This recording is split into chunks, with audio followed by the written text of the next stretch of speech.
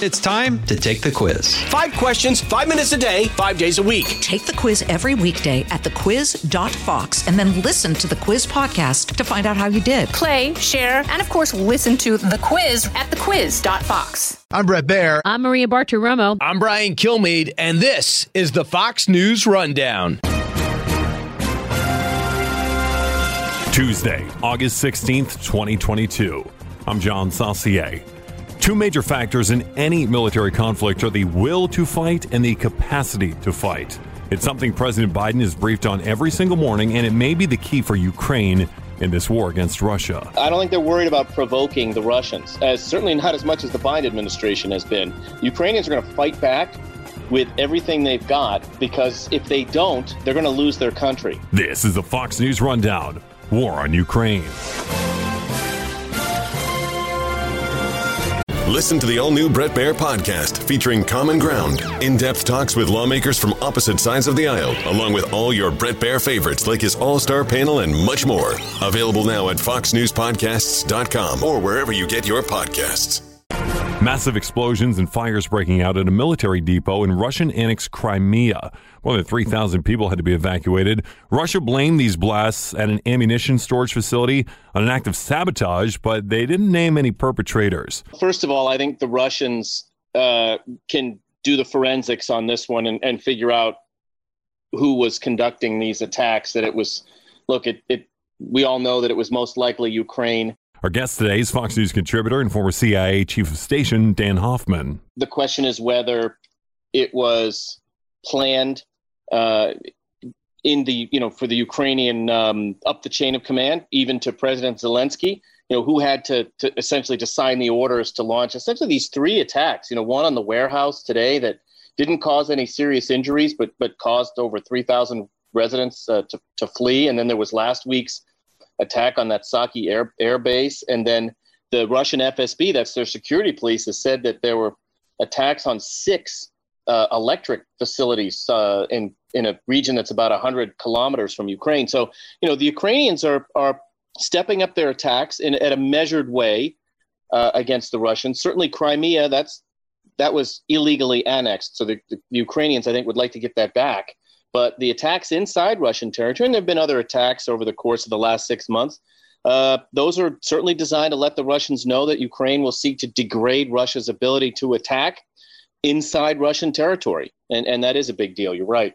Yeah, it's a big deal because for me, it shows that Ukraine does have the ability to go on the offensive a little bit against Russia, too. But is Ukraine sort of weighing some sort of delicate balance here in how forcefully they want to counterpunch inside Crimea? Or do you think that Ukraine says, no, we would like to fully retake Crimea? Could they further provoke Russia by doing this? Ukraine is in a fight for their lives right now. And we've given them some military equipment, Javelin, Stingers, but the HIMARS, have been a real game changer for them. And because they're in this existential fight, for their nation, I don't think they're worried about provoking the Russians, certainly not as much as the Biden administration has been. The Ukrainians are going to fight back with everything they've got, because if they don't, they're going to lose their country.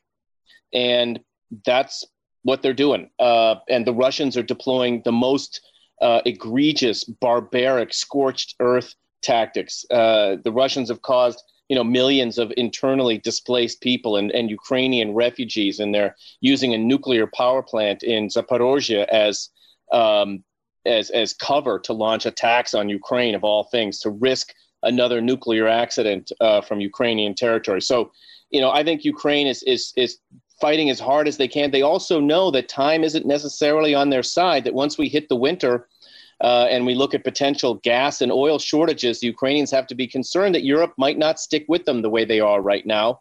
And Ukraine has to be concerned, too, that they are relying to such a great extent on the largesse of NATO member countries simply to keep their government functioning and to keep the war effort on. And that can't last forever. So the Ukrainians need to press their advantage when they have it. Yeah, it's a great point. Ukraine does have a lot of eggs in one basket, and it's a good basket. You know, you've got NATO members who are contributing, but when you've got everything relying on that, it really does hamper your efforts to be able to maneuver and manipulate as you continue to try and fend off Russia. I think that's a fantastic point. And then also, you've seen reports earlier this week also of Germany and their natural gas situation. They were caught up with this Russian energy crisis in a big way, and the prices are heading there. As we get close to the winter, it's going to be really, really interesting to watch what happens with the European Union as it pertains to purchasing Russian energy. We're speaking today with Fox News contributor and former CIA chief of station, Dan Hoffman. Dan, you mentioned that nuclear plant, the largest nuclear plant in Europe. It's in Ukraine right now. And you mentioned that Russia was firing attacks using that plant as cover. Can you get a little more specific on what you mean by that and why they'd be doing it? It's in the line of fire, and that has to be of grave concern to everyone. What the Russians are trying to do is they are trying to take over that plant. And it's not that they need the energy for themselves. They just want to take it away from Ukraine. And so that's where they're headed here.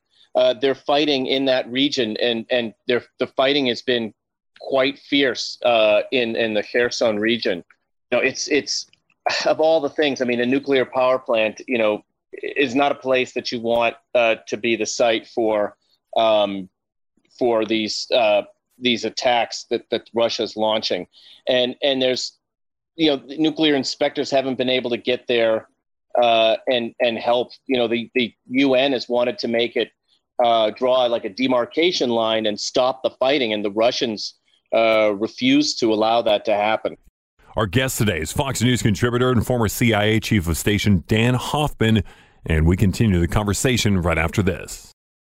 All right, let's turn back for a moment to the United States' role in this war, and not only what we're providing them with military as far as actual equipment, but also with intelligence, your area of expertise. I found this pretty interesting. The Director of National Intelligence, Avril Haines, telling lawmakers way back in May that their National Intelligence Council reviews how the agencies assess the will to fight and the capacity to fight. Is there any way you might explain what those two are a little further and why it's so important to the intelligence community to know both the will to fight and the capacity to fight? Yeah, well, I think that also Director Haines was admitting that we got that wrong, that our intelligence community got that a little bit wrong on Ukraine. We underestimated Ukraine's will and capacity to fight.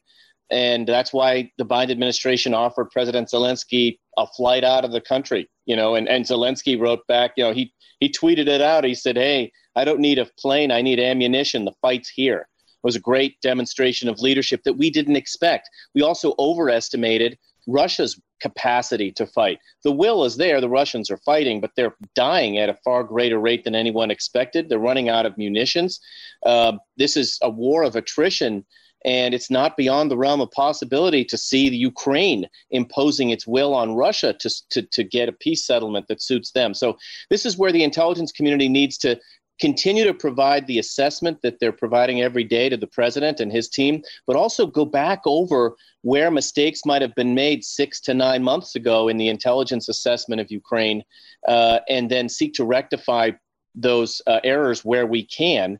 And ensure that we deliver the best product to the president. I think we're doing that now. The war has been going on for 6 months. We have a really good understanding of Ukraine's will and capacity to fight, but we didn't quite get it right at the beginning, unfortunately. Yeah, and maybe that's a potential reason why this war has dragged on so long. I mean, there's a ton of different factors in that, but this war, 6 months now, did you ever anticipate it would last this long? Yeah, I mean, I don't know that anyone could have. I think that we were very slow to get Ukraine what they needed. Look, Russia put 50, 60, 70,000 troops on the border back in April of 2021, and we gave Vladimir Putin a summit with President Biden rather than the weapons Ukraine needed, whether to deter Russia's invasion or at the very least prepare themselves for the attack. And we've kind of been playing catch up since then. And the Biden administration has allowed Putin with scare tactics about a nuclear war, the threat of nuclear war, to deter the administration from providing Ukraine all that they needed. We've stepped it up now, and we've given them a lot of the equipment they need. But I still think there's more that we could be doing for Ukraine because, you know, look, the sooner we get this over, the better for everyone. It's a humanitarian catastrophe. We need to get back to rebuilding Ukraine. and Russia is doing everything they can to shut down Ukraine's economy, which is so important to the world, as we've seen. They've shut down Ukraine's access to the Black Sea. We've seen a few grain shipments get out, but nothing like what we used to see during the years before there was this war that Vladimir Putin started. It's been a lengthy war, and it's going to be a long road to getting things back to normal, hopefully someday. But it's definitely something we need to focus on, because there's more than just Ukraine and Russia with stakes in this war. It's really the entire world. Dan Hoffman, Fox News contributor, great insight, made some fantastic points. We really appreciate your time with us here on the Fox News Rundown War on Ukraine podcast. All right, thanks. You've been listening to the Fox News Rundown. Stay up to date by subscribing to this podcast at foxnewspodcasts.com. And for up-to-the-minute news, go to foxnews.com.